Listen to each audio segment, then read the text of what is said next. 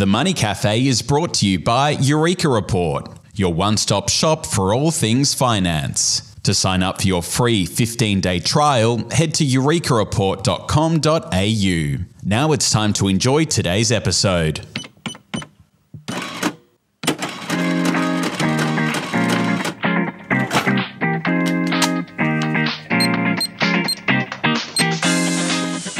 Hello, I'm Alan Kohler, founder of Eureka Report, finance presenter on the ABC News and columnist for the New Daily.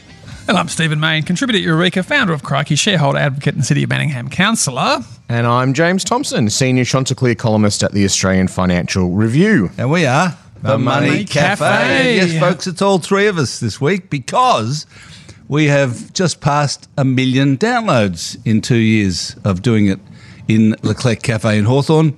For the three of us, alternating each fortnight or each week, but this week it's all of us to celebrate.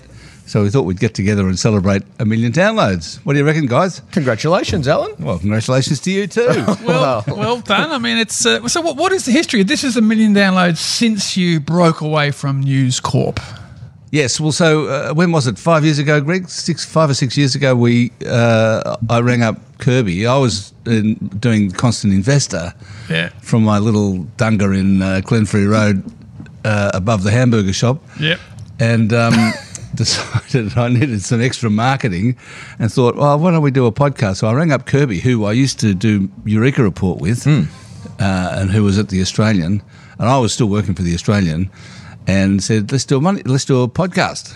We'll call it Money Cafe, and we'll just meet in the cafe, and there'll be a bit of hubbub, and how about that? We'll give it a go. And would have been quite a pioneering podcast back then. Yeah, well, and he said okay, and we made it a joint venture between the Australian and the Constant Investor.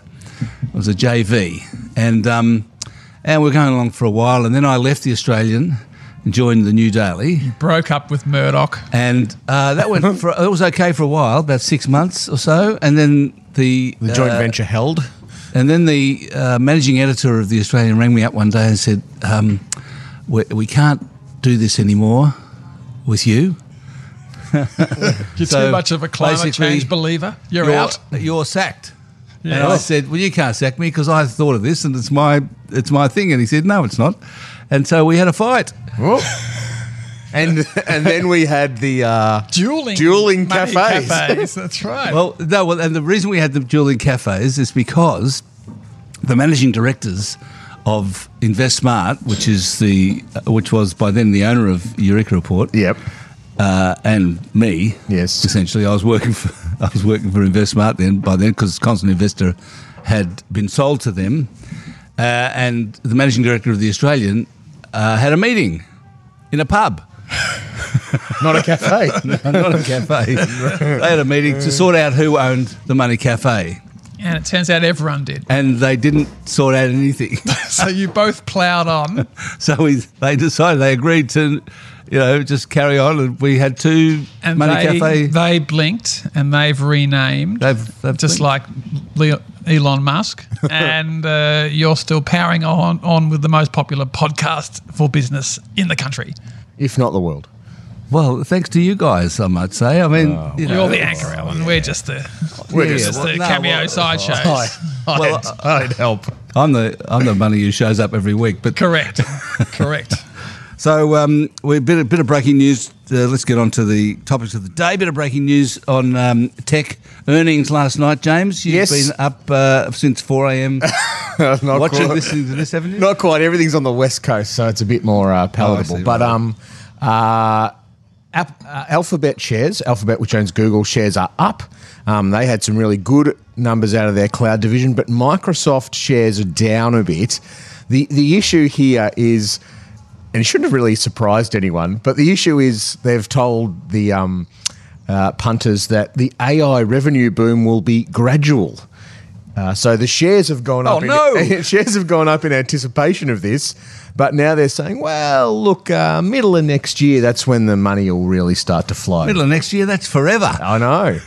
I mean, these companies, the numbers in these companies are still incredible. Oh, it's just unbelievable. I mean, even just the swings in the market caps. Yeah. So Microsoft, and I don't know how the thing trades aftermarket, but in the aftermarket, Yes. which we don't have in Australia. So Microsoft shares are down 4.5%. That's wiped $113 billion US off their market cap to 2.43 trillion. Whereas Alphabet shares are up 6.5%. So they've added 100 billion US to their market cap to 1.64 trillion. So you've had a 213 billion US dollar reduction in the gap of market caps between the two.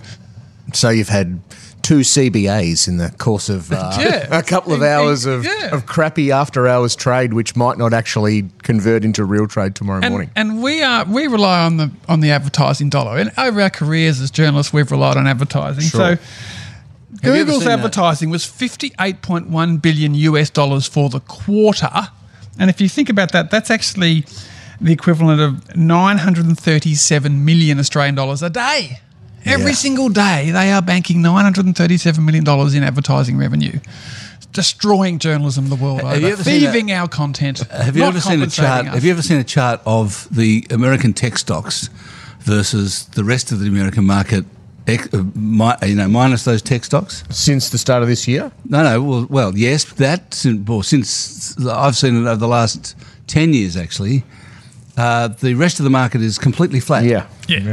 The rest of the world stock market is completely flat for 10 years, and all of the increase in stocks over that time has been these tech stocks. Well, in the June quarter, which they're going through now in America, over 100% of the revenue growth is going to come from those 7 tech stocks because the rest of the market's going backwards. Yeah. So American hegemony is these seven companies. There's never been a global misallocation of wealth and capital dominance than what we've seen with big tech out of America in the last 20 years. It's like the late 19th century with the railway barons, isn't it? I mean, But I think it's more than that because the railway barons were limited by geography. Like, these guys are everywhere all the time. That's true. And you've just got to, as a country, you've just got to work out how you can get into them. So I like the way that Morrison and Josh got into them over the propping up journalism with their World First Feast. Yeah. And the Irish, they fined Microsoft $425 million US dollars for LinkedIn data breaches in Europe. So in Dublin, the Irish have got into big tech and whacked them with a big fine. So just got to pick a few crumbs off the table as a small nation up against these giants. Speaking of big tech, what do you think of Twitter going to X?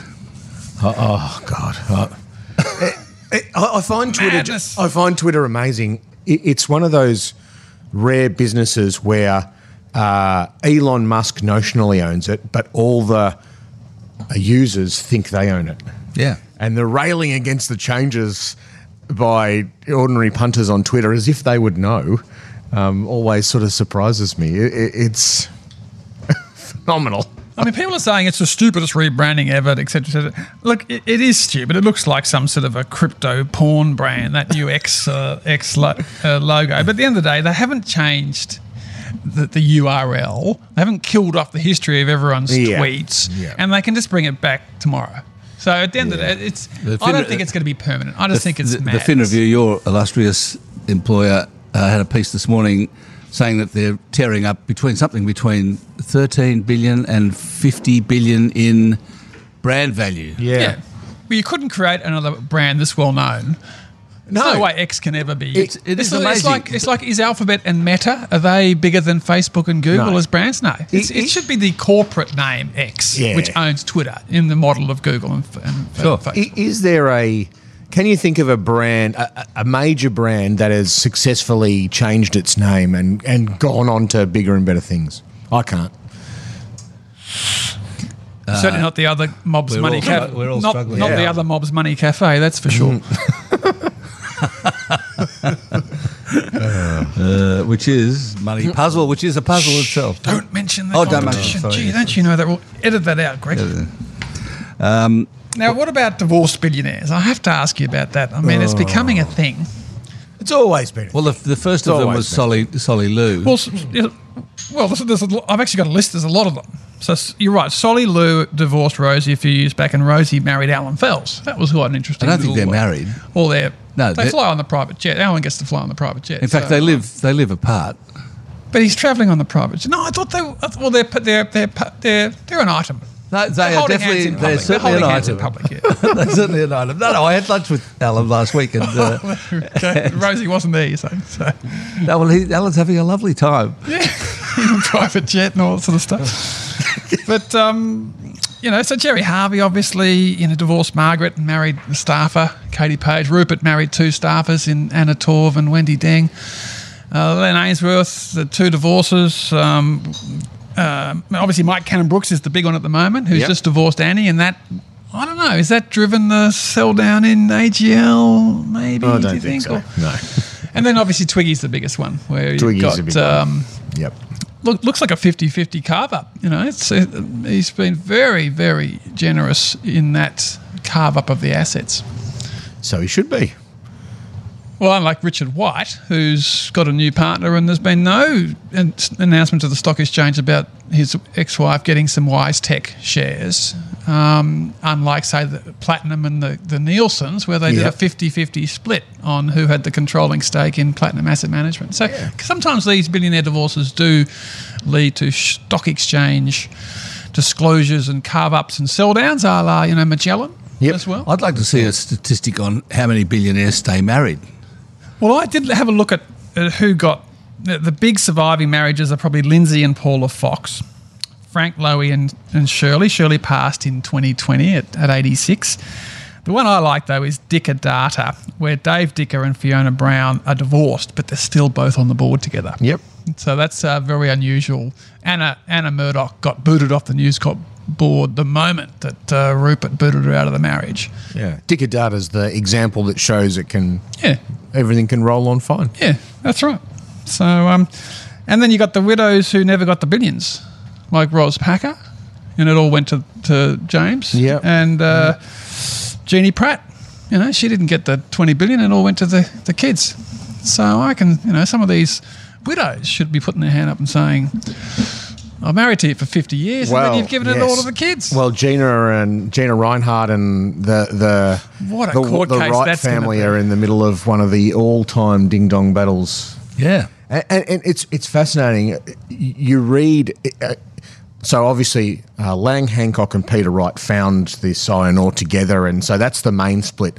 But there's a huge number of other parties who are trying to get a slice of the pie. Gina's kids, and then there's this other guy who was around the hoop at the time. He wants a slice. And 0.5% of 200 billion a year, Yeah. or the iron ore numbers are Australia's equivalent of big tech numbers. I mean, they are just massive. Yeah. And even small royalty streams make you a multi-billionaire. Yeah, well, there's a company on the ASX that Iluka spun off that is one Deterra. royalty stream of one part of one bit of BHP's mine in the Pilbara. And it's one of our top 150 companies. It's just a bloody royalty stream. That's right. Yes. Yes, that's right. Okay. I want to find out about Macquarie's AGM tomorrow and the PwC connection from Stephen.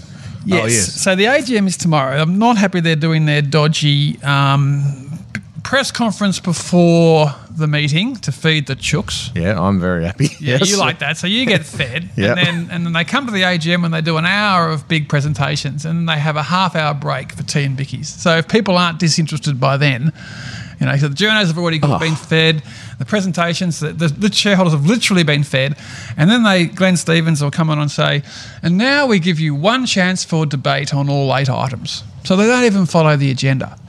And this, again, is designed to limit the debate, reduce attention, et cetera, et cetera.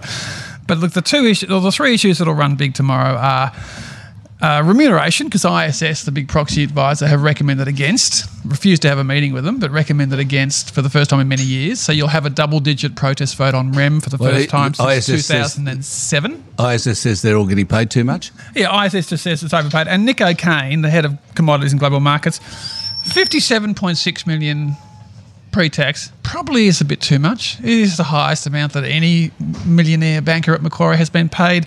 He's had 120 million over 3 years. My view is there should be a rule no one gets more than the CEO, and the rest of his team should have got a bigger piece of that 57.6. So I think there will be a bit of a protest. I'm sure Shamara agrees with that.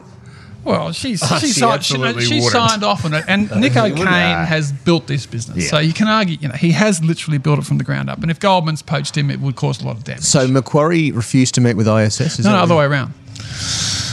ISS didn't meet. Well, I don't know. I can't explain it. But it just went, everyone's happy, everyone's voting in favour, and all of a sudden ISS is against, and they haven't gone face to face to talk it through, which is, independent. I'm not going to get, charmed in a face to face. But and then the other one will be the PwC audit. So I asked last year about. I sent in the question beforehand. How long have PwC been the auditor, and has it ever gone to tender? And Glenn Stevens read back a prepared answer, quote, PwC has been the auditor of Macquarie for quite a long time. And then Kristen Stubbins, who was the acting CEO, who is the audit signing party, told me afterwards, yes, there's never been a tender, but we've always been the auditor. Can't remember if it was Coopers and Lyban or Price Waterhouse, but it goes back into the early 90s. So they've had over $1 billion, PwC, from Macquarie. 79 million last year, 72.7 the year before. And they're promising a comprehensive review, which they'll announce the outcome of next year. So that's an interesting question. Will the most lucrative contract for PwC in Australia, the Millionaires Factory, give them the boot next year, part of this feeding frenzy pile-on that we're seeing run across the country? So you're going to ask them that I'll be tomorrow? asking all about that, yeah. Of course. As well as all their gouging profits out of UK water authorities, which are now going broke and getting nationalised by the government. That's the other sexy issue. They've made billions. Yeah. Government's bailing them out. Everyone's unhappy, and they're just the world's biggest manager of infrastructure, who are very unpopular in Britain at the moment. Right.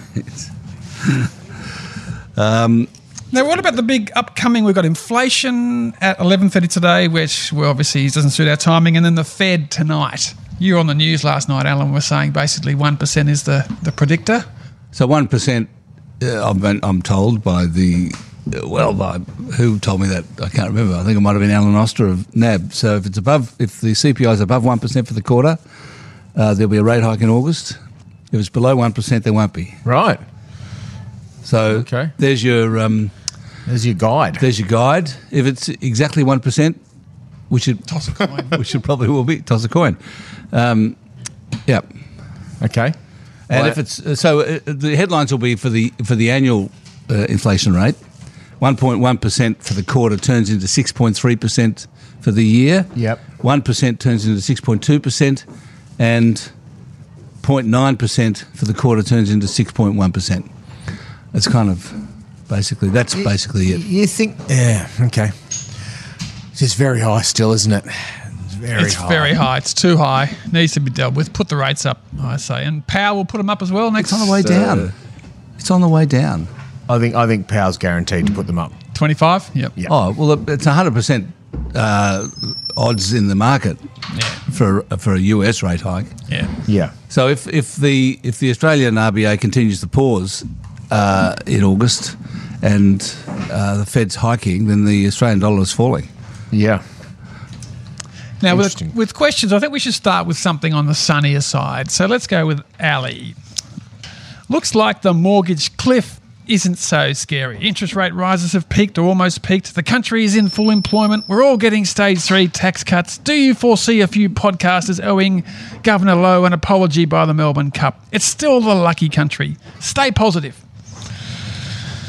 I don't know. Well, What are we apologising to Dr. Lowe for? Didn't he say there'd be no rate rises till 2024? Well, maybe next Melbourne Cup we'll apologise to him if rates are back at zero. I mean, I don't know what. Maybe Ali didn't go onto a fixed rate, or he or she has paid off their mortgage, but I reckon if you're currently, and the peak is around now, if you're going from 2-point-something% to 6-point-something%, you're not feeling that the mortgage cliff is all fine and dandy. Yeah. No, but it's interesting though, because there's a lot of the aggregate data shows that things are fine. I mean, as she says, unemployment 3.5%. There probably isn't going to be a recession because population growth is too high. Yep. So, no recession, low unemployment. Everything's fine. But what's happening is there's a whole lot of people in this country that have got savings and no mortgage who are just killing it. Yeah. Having So a lovely income inequalities time, at a but there's record whole lot level of the people- world over and in Australia. And things like jacking up HECS debts by 7% on all the young people are brutal and unfair, and the inequality is gone too far. I think so there's a lot of people having a personal recession. Yeah. Yeah, and a lot of sectors having a recession, a clear recession. So Retail. And I think the other thing to remember, I think this is the big thing for Michelle Bullock. Maybe the rate hikes will be done by the time she's in the chair. Maybe, I don't know. But if monetary policy works with a 12-month to 18-month lag, the last few rate hikes are going to be coming through in 2025. The impact of them is going to be felt in 2025. So I think this whole everything's cool now, like, just wait. Inflation's still above 6%. We need to get that down. We need things to cool down.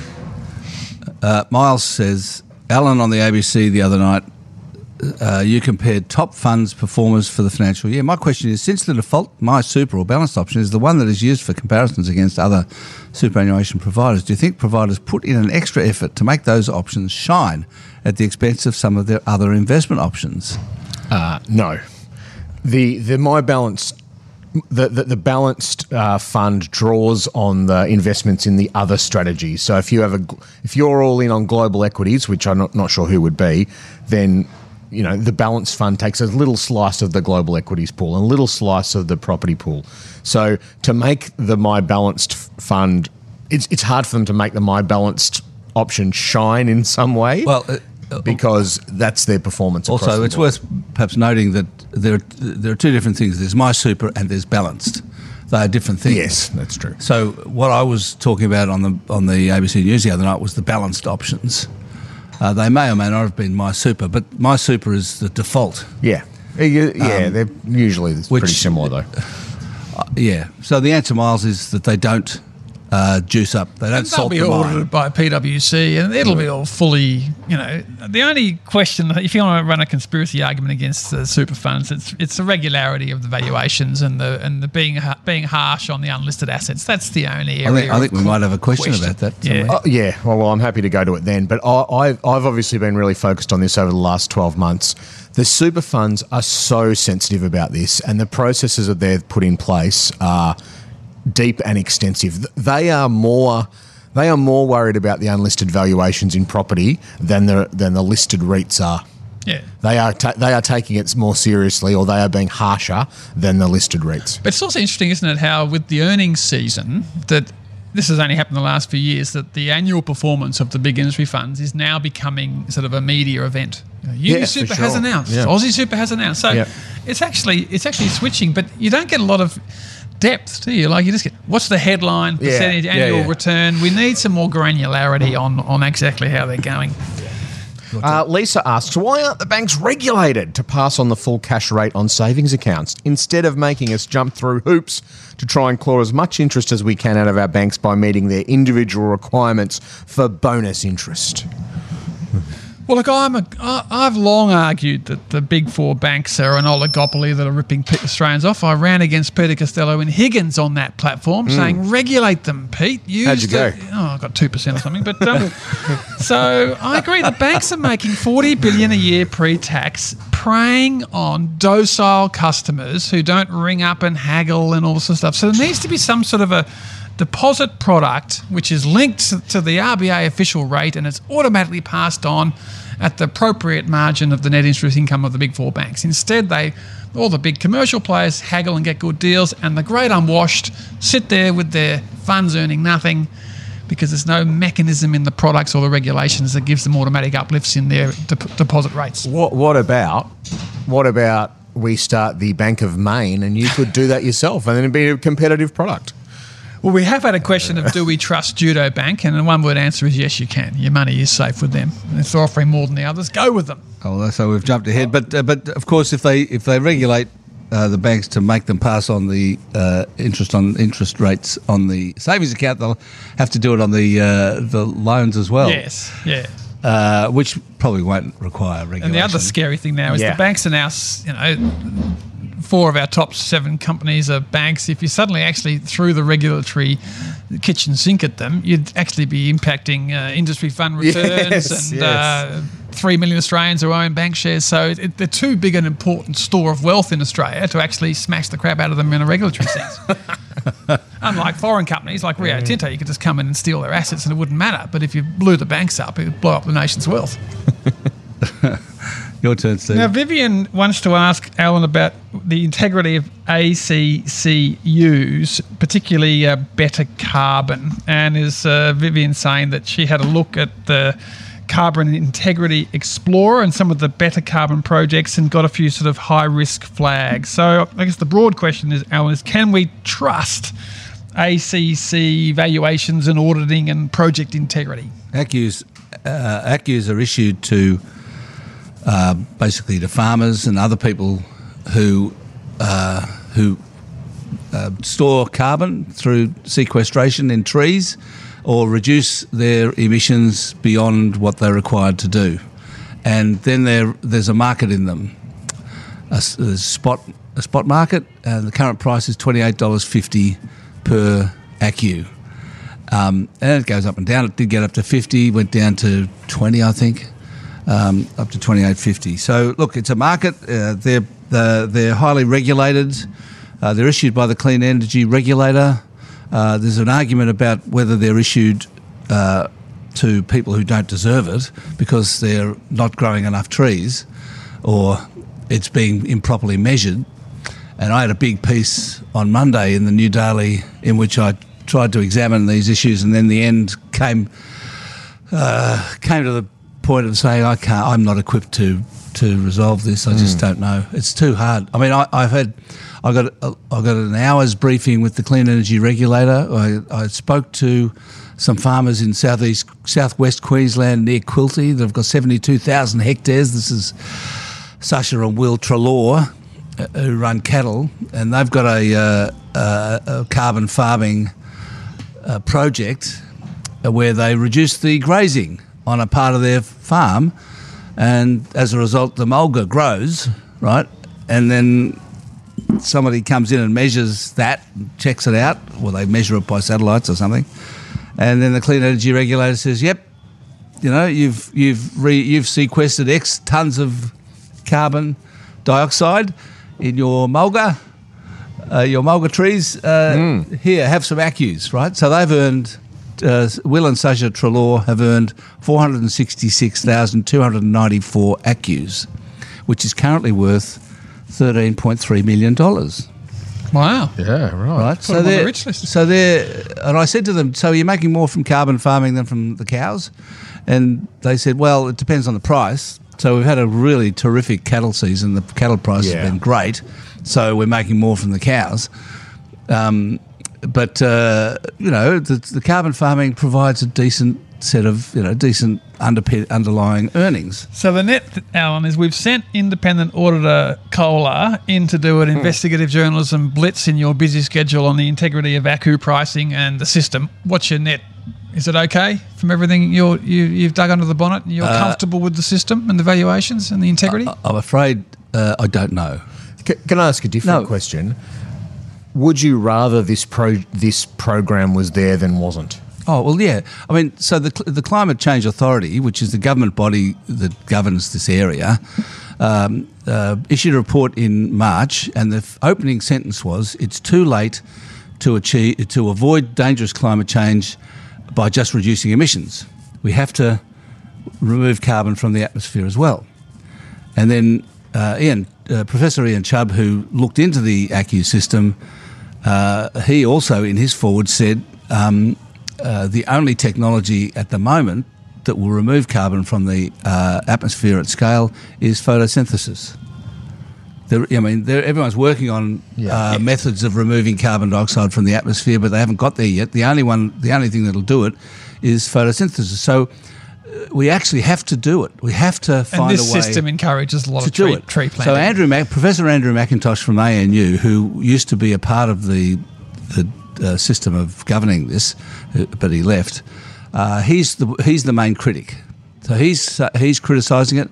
And when it came down to it, and I quoted him on Monday, when it comes down to it, he says, trying to do this sequestration and growing trees in the outback, which they're doing, out the other side of Bourke and southwest Queensland, is too risky. It's too hard.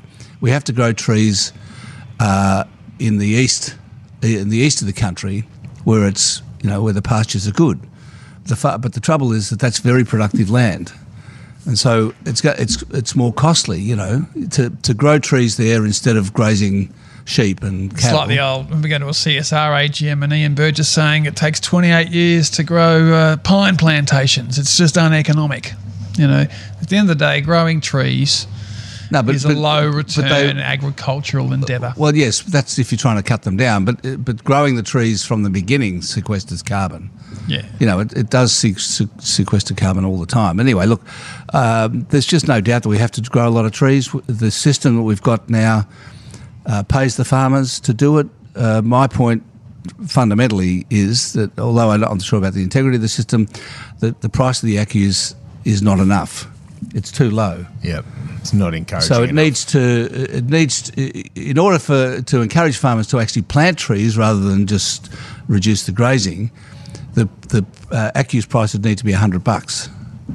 And that would, if the price was $100, then farmers would start planting trees instead of grazing cattle. And are you putting that on polluters or government to fund that? It's got to be government, because the polluters, there isn't enough demand from the polluters. Yeah. I mean, they have to buy some, but not enough.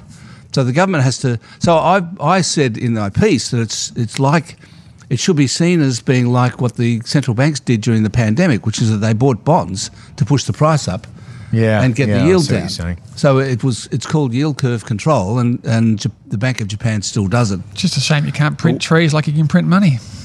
Well, so the thing is that it was decided that the pandemic was a global emergency, right? And everyone jumped in. And governments, Team Australia. It was Team the World, right? Central banks all cut interest rates to zero. They printed tons of money, bought bonds to keep interest rates down, and governments just bloody spent like buggery and increased their deficits. And I'm saying that climate change is as much an emergency as the pandemic was supposed to be. End of the lesson. So Vivian just unleashed a bit of a rant there. Thank you, Vivian. Paul says, Stephen mentioned last week that there is less and less diversity in the ASX 200 thanks to the big players gobbling up the smaller fish, companies going private and leaving altogether. Begs the question, does this hinder the desire to invest in ASX 200 ETFs if the diversity is minimising? Well, look, Paul, I do think it is a crisis in the fact that 29 big companies have been taken over in the last 4 years. And when I say big, I'm talking, the likes of Sydney Airport, CIMIC, Spark, Healthscope, Oz Minerals, Crown, Coca-Cola Amatil, AusNet. And we've only had one float above 100 million in 12 months, which was Redox, which is performing poorly, floated at 255, now 221. So we've only got about 180 companies, and I'm saying companies, not property trusts, LICs, or some other dodgy thing that appears in some top 150. We've got 180 companies on the ASX from the likes of Boral and Mirvac, that are worth over $1 billion, and it's thinning out. And we're going to lose Costa, Invacare, Origin, Newcrest, United Malt in the next 6 months under agreed takeovers already signed. Yep. I don't think there's enough thinning out to make ETFs based on the ASX 200 unviable, but I do think that we're seeing the public market, just like we're seeing listed stock pickers from the Platinums of the world, it's thinning out because you get better returns in private equity. Industry funds are privatising and foreign globals are gobbling up Australian companies, and we're not producing enough multinationals that are based in Australia like CSL. Yep. And that's, we're not producing enough of them. And when we do produce good ones, they get snapped up and taken over. So it's an issue for direct investors in the share market, bad for them, but I guess you would say it's good for the country because we're all benefiting through our super funds. Well, when Newcrest gets taken over for $29 billion, it's good, but it's now run from Denver. Yeah, but do we want to be a branch office economy? That's my question. Yeah. And do we want to all be talking about how our Microsoft shares are going? Or do we want to be talking about Computershare and Cochlear and QBE and Macquarie and the great small number of Australian globalised companies? Australia as a whole is a branch office of Washington and Beijing, is it not? Yes, but with our compulsory super, we should have enough pooled capital to nurture and develop global Australian-based, headquartered and largely owned companies. And we just haven't produced enough for various reasons. The investment bankers say this is a cycle and it'll bounce back, but I'm a bit with Stephen. I'm yet to see the bounce back. Eric says, long time, first time, etc. I draw your attention to Next Investors and to possibly get some insights. While I'm sure what they do is somewhat legal, I find it unethical. They recently announced a new addition to their portfolio in the way of heavy minerals. HVY is the code there, which had the stock pumped from 14 cents at the open to a high of around 39 cents before closing at 22 cents. This one sits in a long line of stocks held by the company, and from what I gather, they never buy into the companies but are given shares, quote, in lieu of payments for marketing services. Stephen, I think you've had a look at this. Look, it is incredible. It's true. So Heavy Minerals announced, I think it was July the 10th, they announced a placement of 3.75 million shares at the nominal price of 11.33 cents. So that was $400,000 worth of shares, or about 5% of the company. So a $10 million market cap. And they just gave them away to this mob called Next Investors, who then put out an email to their massive email list saying, we've added this company to our portfolio, and the stock has gone for a massive run.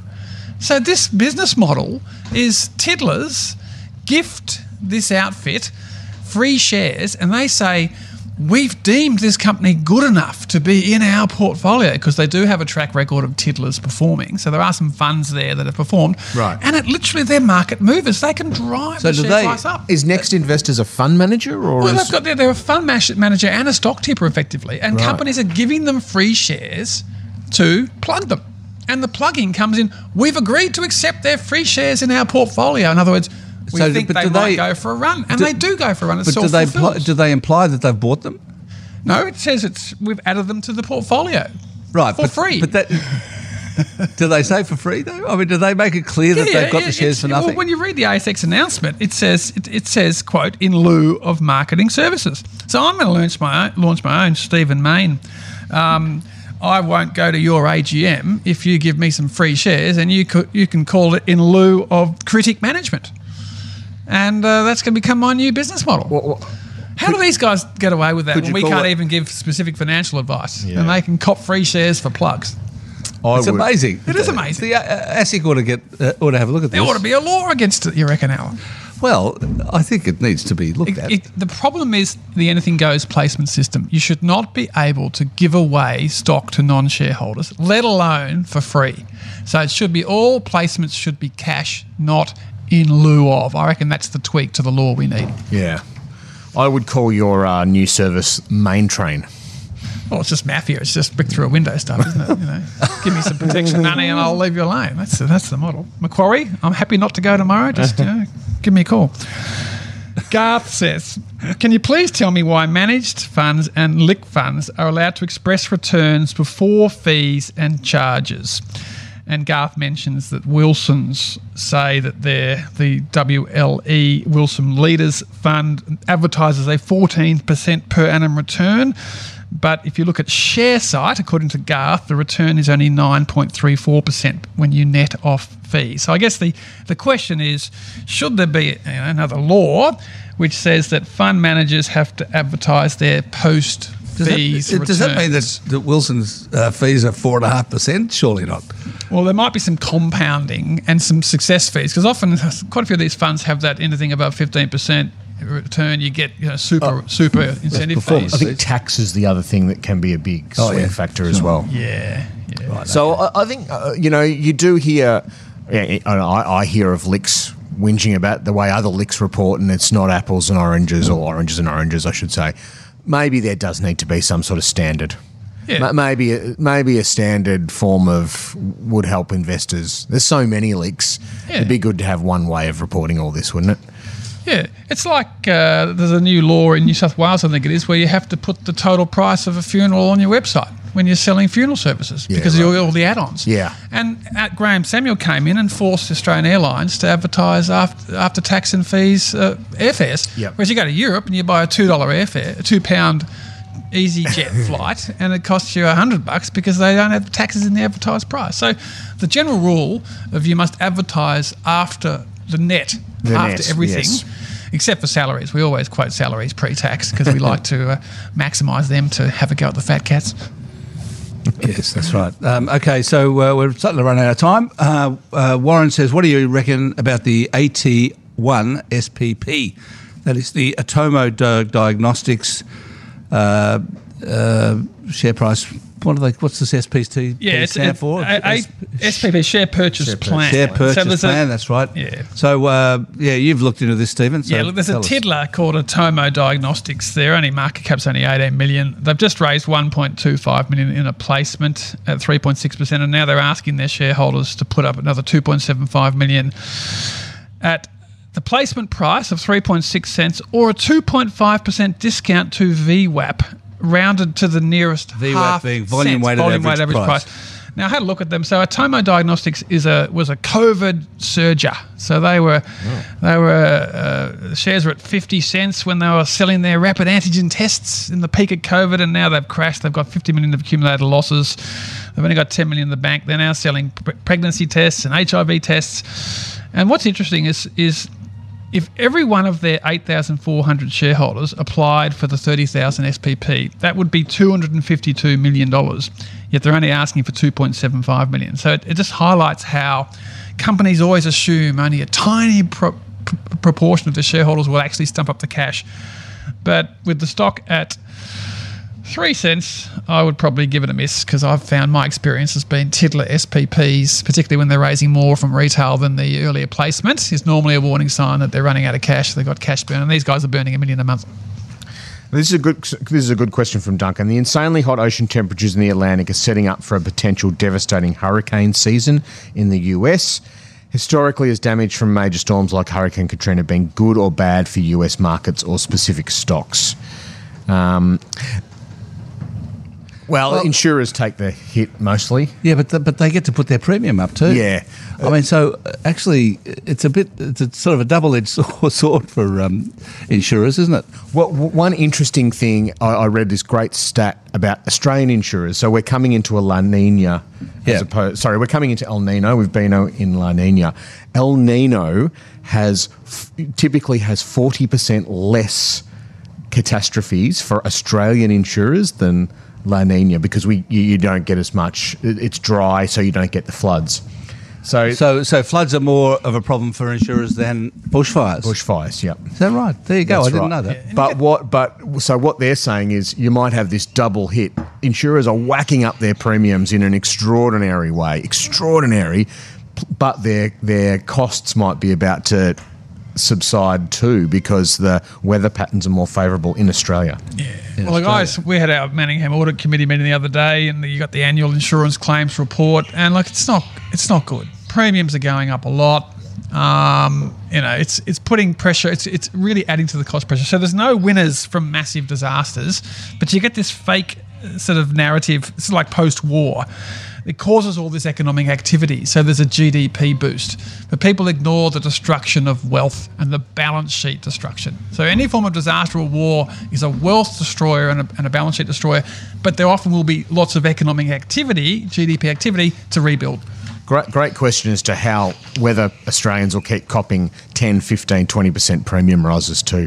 At the moment, it's close to an essential expense. It's non-discretionary, but I don't know if that changes. Be interesting to see. Just on the El Nino thing, if you've got a place anywhere near the bush, make sure your insurance is in place. Yes. Yeah, well, straight. Look out for your premiums too. It's going to be it's going to be a big bushfire season. No.